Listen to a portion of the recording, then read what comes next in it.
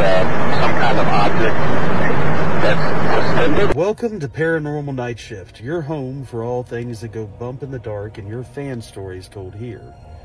Are we alone in this universe? It goes on forever, and everybody feels like they've seen something when they look into the stars, but what if you could channel it? What if you could cause them to come see you? That is the topic of today's story, and I hope you enjoy. Carson writes in, I've always been fascinated with UFOs, but I tried this weird thing where I meditate to try to summon an unidentified aerial phenomenon, a UAP. Surprisingly, I got some results. Lights in the distance that would move weird, but nothing solid. Then, one night, a tiny light appears right out front of my window, about 3 inches away, and it stayed there in front of my window for a couple of minutes before it just vanished. And then a large one in the sky just kind of dancing around, seemingly moving with what I spoke.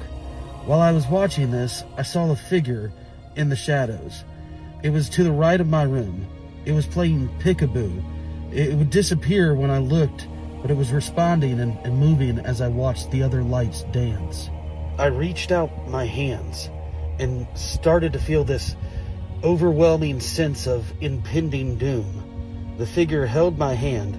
It moved it around in patterns, and then it put my hands in my lap and vanished.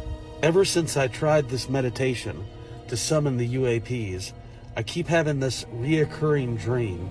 My backyard is lit up with red orbs, and they are telepathically sending me messages. Then I always wake up, and I have no memory of what they're sending me or what they're saying to me. I also have other dreams of alien contact and them releasing me of the constraints of my humanly body. But it's not like anything I've ever seen in a movie. It all feels really real. Wake up with this weird feeling of not even knowing if it was real or not real. Not knowing if it was all in my mind, all made up, or did it really happen? Like I said before, I always wanted some sort of contact. That's why I started the meditation. But ever since I started doing this, the contact is more traumatizing. The dreams and the meditation states just seem to get worse and worse.